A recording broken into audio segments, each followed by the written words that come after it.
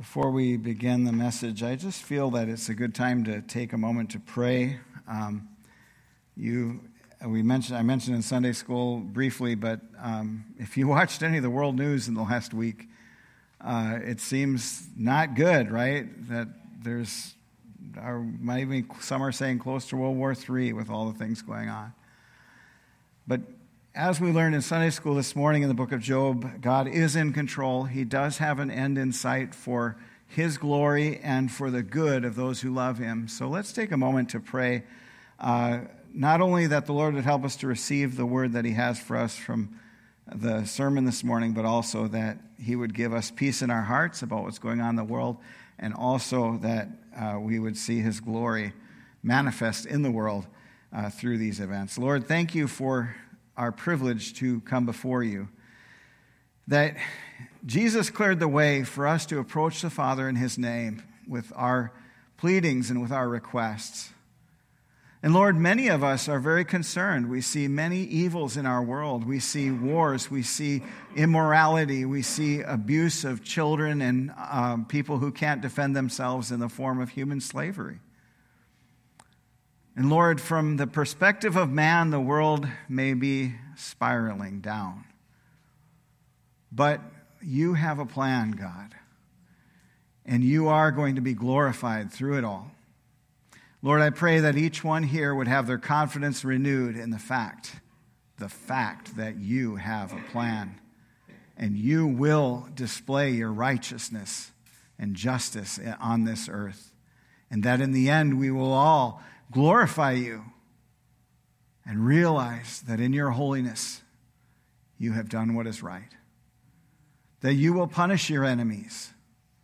Let us trust in that, and that You will be gracious even to those who love You, and let us be confident of that. Now, as we look to the Gospel of Luke and the miracle that Jesus did, may You further encourage our faith that You are the God who but needs to speak, and the world must obey. In Jesus' name, amen. So we find ourselves continuing in chapter 7 of Luke. We did the first 10 verses last week, and we're going to go through 11 to 17 this morning, which says, "Soon afterward he went to a town called Nain, and his disciples and a great crowd went with him. As he drew near to the gate of the town, behold, a man who had died was being carried out, the only son of his mother, and she was a widow, and a considerable crowd from the town was with her. And when the Lord saw her, He had compassion on her and said to her, 'Do not weep.' Then He came up and touched the bier, and the bearers stood still. And He said, 'Young man, I say to you, arise.' And the dead man sat up and began to speak, and Jesus gave him to his mother. Fear seized them all, and they glorified God, saying, 'A great prophet has arisen among us, and God has visited His people.'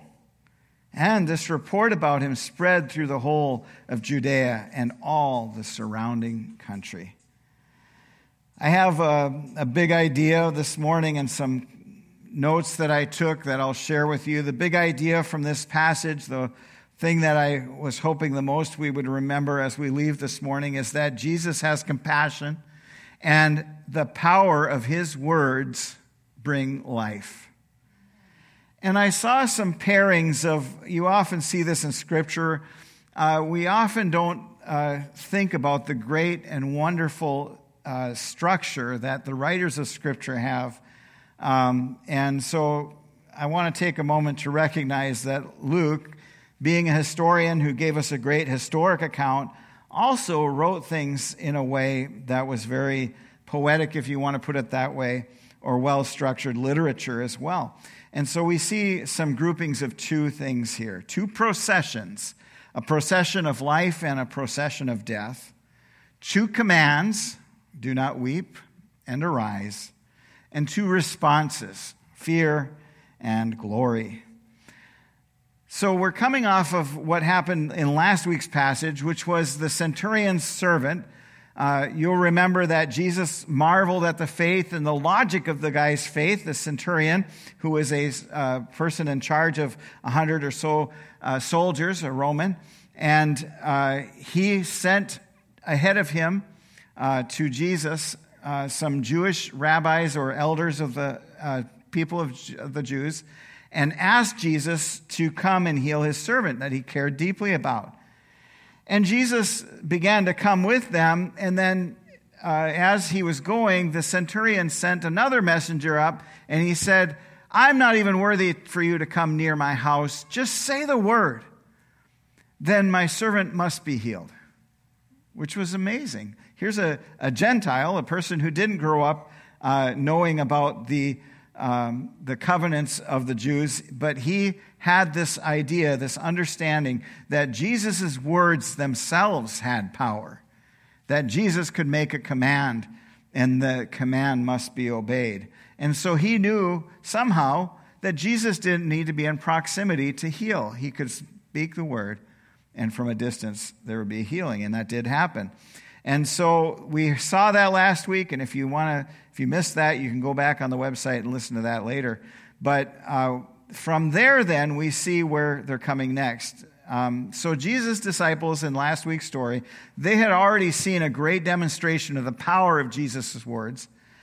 And as if to reinforce the lesson about the power of Jesus' words, now Luke puts this story next. And so he begins immediately after that story. I'll go back to verses 11 and 12. Soon afterward, that's after he healed the centurion's servant, he went to a town called Nain, and his disciples and a great crowd went with him.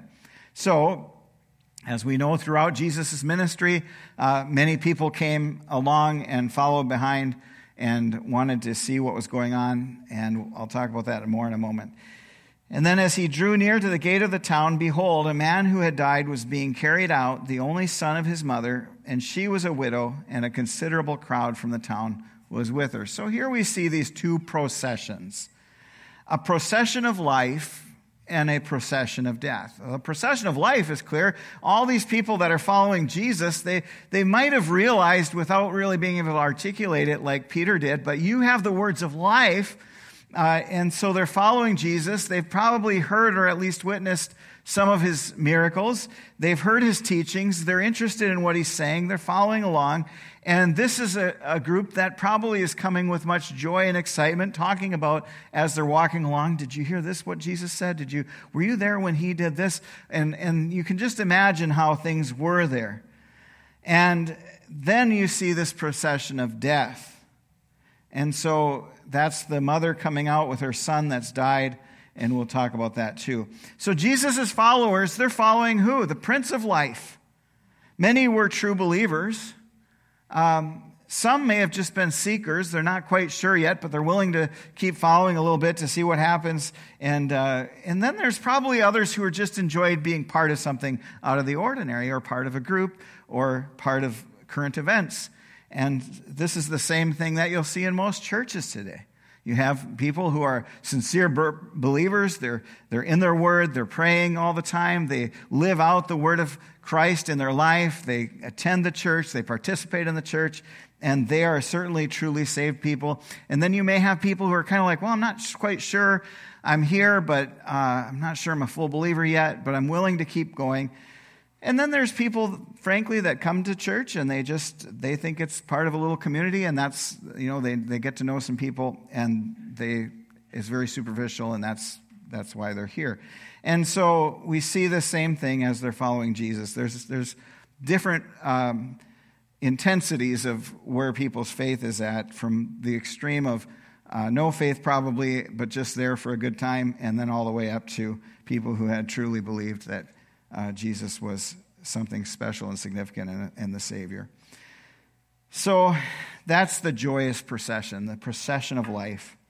And then the other procession is very sad. Sad for multiple reasons. A widow that had only one son, and he was probably the one that was her caretaker, because this was a very different society than we're in today. She couldn't go down to the Social Security office and say, my husband died, I need to start collecting some benefits. She couldn't go and apply for food stamps. She couldn't do any of those things. She couldn't even probably go to a lot of people and ask them for, because most people were somewhat poor in those days, and there weren't a lot of people with means to help other people out. And so you would hope that when you're a widow that your family would take care of you. And we see that in Scripture. We actually see some things in Acts that talk about it. Paul talks about taking care of widows being, James says taking care of widows and orphans is true religion. Why? Because those are the people who absolutely cannot take care of themselves. And that's a little different sometimes than the way we see people receiving benefits today. Sometimes they are people that could take care of themselves, but they're not. But this is a lady who, there weren't really jobs for women. They were the caretakers at home, but they needed someone to bring income into them. And so her son was probably doing that for her once her husband had died. Now she has no son. Now she's probably really not only mourning the son, but also really panicky and worried about where her life is going to lead her next, because she may be a beggar on the street within a day or two. It's very likely. So it's sad, and not only that, other people probably empathized with that, which is why Scripture tells us there was a considerable crowd going along with her. This is an indication. It wasn't just a handful of people. A big crowd was following her. They probably felt in the same way, like this is a lady who's in a really dire need. She's having a really awful time. She's lost her husband. Now she's lost her son. We just talked about Job in Sunday school, and it's not exactly the same, but we were talking about what that kind of loss might do. John Corson writes this: in Nain we see two groups of people, one going into the city rejoicing, the other leaving the city weeping. The group going into the city was rejoicing because they were traveling with Jesus. The group leaving the city was weeping, knowing nothing about Jesus. I suggest every single one of us is in one of these two crowds right now. Either we are traveling with Jesus to the city, or we are traveling without him to the cemetery. If we're traveling with him, to what city are we headed? To the same one for which Abraham looked, the city which is solid and real, satisfying and eternal, the city that has foundations, whose builder and maker is God. Abraham knew such a city would not be found in Mesopotamia, Babylon, New York, or Oregon. He knew the city for which he longed would only be found in eternity, and thus he could head toward it rejoicing, end quote. That's a great way to put it. We're all in one of those two camps. We're either walking with Jesus towards the city, we're headed towards eternal life, or we're headed towards death without Jesus, and that's a representation of eternal death, which is continual dying. Eternal conscious torment is what's promised to the unbeliever who never puts faith in Christ. And then we see what happens next in verse 13 and 14. When the Lord saw her, he had compassion on her, and he said to her, "Do not weep." Then he came and touched the bier, and that just means coffin, or like a sort of, almost like a stretcher, but more fortified than that they would carry a body out to the cemetery on. So think of your pallbearers here carrying a casket out. He touches it, and they stand still, and he says, "Young man, I say to you, arise." So here we see in these two verses two commands from Jesus. The first command is to the mother, "Do not weep." And the second is to the dead man, "Arise." So do not weep. Now, we're not told by Luke the exact tone of this, but we can get an indication because he says that Jesus felt compassion towards her. So we can have an idea that he wasn't just sniping at her or saying, "Oh, come on, you big baby, quit weeping," or anything like that. But this was out of a heart of compassion that Jesus said, "Do not weep." And sometimes we do that when someone's crying. It makes us uncomfortable. Janelle said that in Sunday school earlier. We're uncomfortable around suffering. And so we might just be like, "Don't cry. Please don't cry." That wasn't what Jesus was doing either. But I believe what he was doing was he was giving a gentle command that was foreshadowing what he was about to do. He was compassionate towards her. R.C. Sproul said, if we had no other passage in all of Scripture that told us anything about Jesus except for this passage, these 10 verses, that it would tell us all we needed to know about Jesus' compassion. He sees this woman. He understands what she's going through, and he has compassion on her. And so he touches the bier, B-I-E-R, means, as I mentioned, a casket or a platform to carry a corpse. And that Jesus touched it is significant, because touching that would make him unclean under the rules of the rabbis and all of that. But we see once again that as Jesus is responding to people's needs, he puts aside the worries about pleasing those who are keeping track of all the rules and stuff, and he gets right to the heart of the matter. He puts people before those legalisms. And so he touches it, and that's probably a gentle way of letting them know, hey, pause this, stop the train here, stop the procession. And they stop. And then he speaks. Jesus speaks, and as we saw last week, his speaking, his words alone could declare a disease had to leave a body, that a body had to be made well. And now we see that Jesus' words as a command can cause life to come back into a person that's dead. Isn't that great? And that's what he's done for us, that he's saved. He's brought a dead person back to life, spiritually speaking.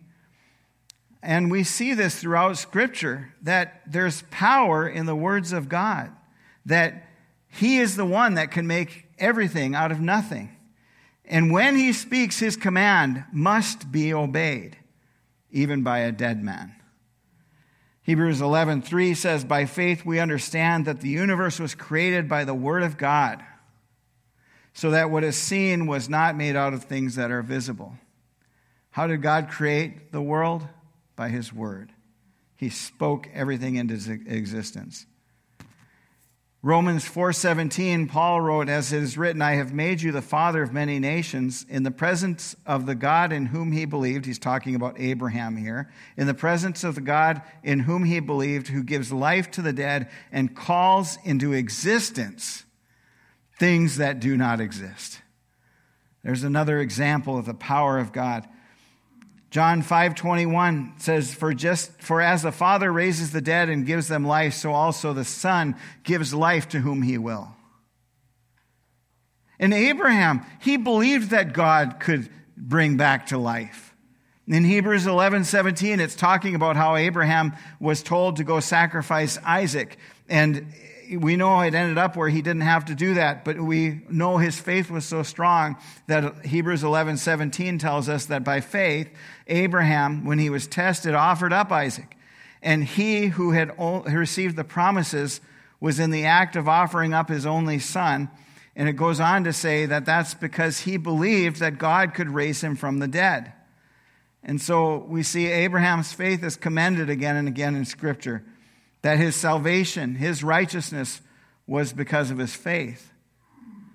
1 Corinthians 1:28, God chose what is low and despised in the world, even things that are not, to bring to nothing things that are. God can speak things into existence. God can speak life into a dead body. And we see this in verse 15 where it says, the dead man sat up and began to speak, and Jesus gave him to his mother. It's just like the centurion said about his servant last week's sermon. He said, if you speak, my servant will be healed, he must be healed. He must be. God's word must be obeyed. When God gives a decretive command like that, it must be obeyed. And then in verse 16 it says, fear seized them all, and they glorified God, saying, a great prophet has arisen among us, and God has visited his people. And this report about him spread through the whole of Judea and all the surrounding country. Kent Hughes said this, that Jesus was much more than a great prophet, but ascribing such a title to him was the best the townspeople could do without further revelation.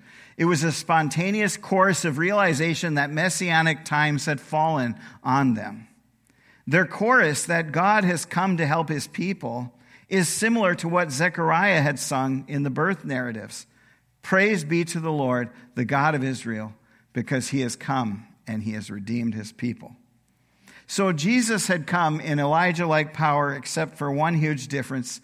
Elijah had to stretch himself over the boy 3 times while crying out to God to help. But Jesus had only to speak the word. So he trumps Elijah. The people knew the stories like this of Elijah, and they knew that when someone came like Elijah again, that would be the Messiah. And yet Jesus is not like Elijah in that way. He didn't have to cry out to God. He didn't have to lay down on the body and breathe 3 times into its mouth. He spoke the word. He gave a command to the dead man. And I find that interesting too, that it says the dead man sat up and began to speak, which logically I struggle with a little bit. How does that work? You know, he was dead, but he sat up. Was he still dead? But that's not the point Luke is trying to make. He's trying to say, look, here is life coming to this dead man. As Jesus spoke, he came to life and sat up. And by the way, I think if we look at the fear of the people there, we like to think of ourselves as sophisticated, modern man, modern woman, and we would deal with this a little differently. We would be glorifying God. We wouldn't have the fear. But I have to say, I know some of you have really good faith, but if we were having a funeral in this church and there was a body laying here in the casket and everybody knew it had been embalmed and it was dead as a doornail, as Dickens said about Marley, and all of a sudden the body sat up, there's probably not one of you here that would not have some fear. We would probably rejoice afterwards, but for a moment we'd be like, what just happened? This is back in those days is no different. Bodies didn't come back to life. Resurrection was not a normal, everyday part of life. And so they would have been fearful. When God comes in full power to people, they fear. And that's the right response, to say, there's a holy God here. And Sproul writes about this in his book, The Holiness of God. He talks about how every time when Jesus commanded the winds and wave to cease, to be still, what happens? The men who were just a moment ago in very great fear over the weather, who are they in fear of now? I'm in the presence of something great here, and it's a fearful thing. So that would be a right response, to have some fear there. So moving on then, I have another quote I'll read and then we'll continue on. Leon Morris said this: those who saw this reacted as in the presence of God. Fear, which must be understood as awe, took hold of them. They glorified God, interestingly, not Jesus. They recognized the hand of God in what had happened and gave praise where it was due. But they did not salute Jesus, calling him a great prophet. They did salute Jesus, calling him a great prophet. This is an inadequate view of Jesus, but it probably represented the highest title the townsmen could give anyone. So in other words, they recognized God just raised this man from the dead, but they didn't attribute it to Jesus. They just thought maybe Jesus was this representative. He is a great prophet, and he's come to us, which represented to them God visiting them. And so we see this response of fear, which gives way to glory. And that would be our response too, I think, if we ever saw something like that happen in real life. And so we look back at this passage and just amazement of what Christ has the power to do. Let's be reminded of that when we get worried about what's going on in our lives, when we get worried about what's going on in Palestine, when we get worried about what's going on in Yemen and Iran and Washington, D.C., and all of these places. Let us remember that Christ has the power to just speak and bring life to the dead, to bring to existence what did not exist. And so we can trust in him. He's got everything under his control. There's not a molecule in the universe that's not under the control of God. And so whatever is happening in the world, we need to trust in that. So let's go back briefly and review these groupings of 2, and then we're going to close a little bit early, and then just ask you to kind of meditate on this passage the rest of the day. Think about the power of God. Realize the glory of God. And what did that all come out of from the very beginning I started talking about? Jesus' compassion. He had compassion. And out of his compassion, his power came. Now, we talked about this last week. I kind of closed with great power comes great responsibility, and I changed it, right? But think about the power of Christ coming with great compassion. What he's able to do. Whatever power we have, some of us have very little, some of you have more. If you combine that power you have, whatever it is, with compassion, you can do great good on this earth. So let's look at those two groupings of two again. Two processions. A procession of life and a procession of death. Anyone probably that's at least an adult by now has been to some funeral or something where they've seen the pallbearers take the casket out. Maybe they've gone along to the cemetery. They've gone out and watched it lowered down. They had to leave the city, by the way, because in those days they were not allowed to bury in the city. They had to take it out a certain distance beyond the city walls. And so everyone had a procession going out. And when you saw, if any of you saw some of the clips of the Queen of England when she died, and they had quite an enormous procession with her casket, right? We see in our country when someone who is considered a patriot dies, they may put the casket in the Capitol Rotunda for people to walk past it and honor that person. And you'll see military pallbearers coming and carrying it, and there's a great procession. When JFK died, I've seen clips of it. I wasn't alive at the time, but there was quite a procession with his coffin. When Ronald Reagan died, they had a procession, a parade almost. This wouldn't have been a very happy procession. This was a very hard one. But this procession of death is coming out of the city and meets another procession, the procession of life, those who are following the Prince of Life, who has the ability to speak life into the dead. And what happens? I'm guessing, it doesn't tell us what happened right after that, but I'm guessing that these two processions probably joined together, and they all celebrated together the life that Jesus offered. So which procession are you in? Are you in the procession of death without Christ? You're headed out of the city. You're headed to eternal death and eternal conscious torment because you refuse to bow your knee to Christ and you refuse to confess and repent of your sins and turn from them? Or are you in the procession of life who has surrendered to Christ, who has said, Lord, I repent of my sins and I want to turn from them and I want to take the road of holiness? And we have two commands. Do not weep. The Bible tells us that he turns those who are mourning into people of joy. And that's what Christ does. So he will turn our weeping into joyful singing. And the other command is arise. You know, I've talked about it before, and I don't want to get too much into that because I've said enough words about it before. The whole idea where a lot of people in ministry today will do this whole big pleading thing from the pulpit. Why aren't you coming forward? They're almost, it's almost as if they need the people to come forward so they could be recognized that people came forward. And we don't see anywhere in Scripture this style of altar call where people are begged to come forward. What we see is commands. You're commanded to follow Christ. And when he commands, the one he commands cannot but respond to that command. Is he commanding you to arise, to accept Christ as your Savior, so that you may join the caravan of life? And finally, we look at those two responses. Both of them proper responses when we encounter the holy.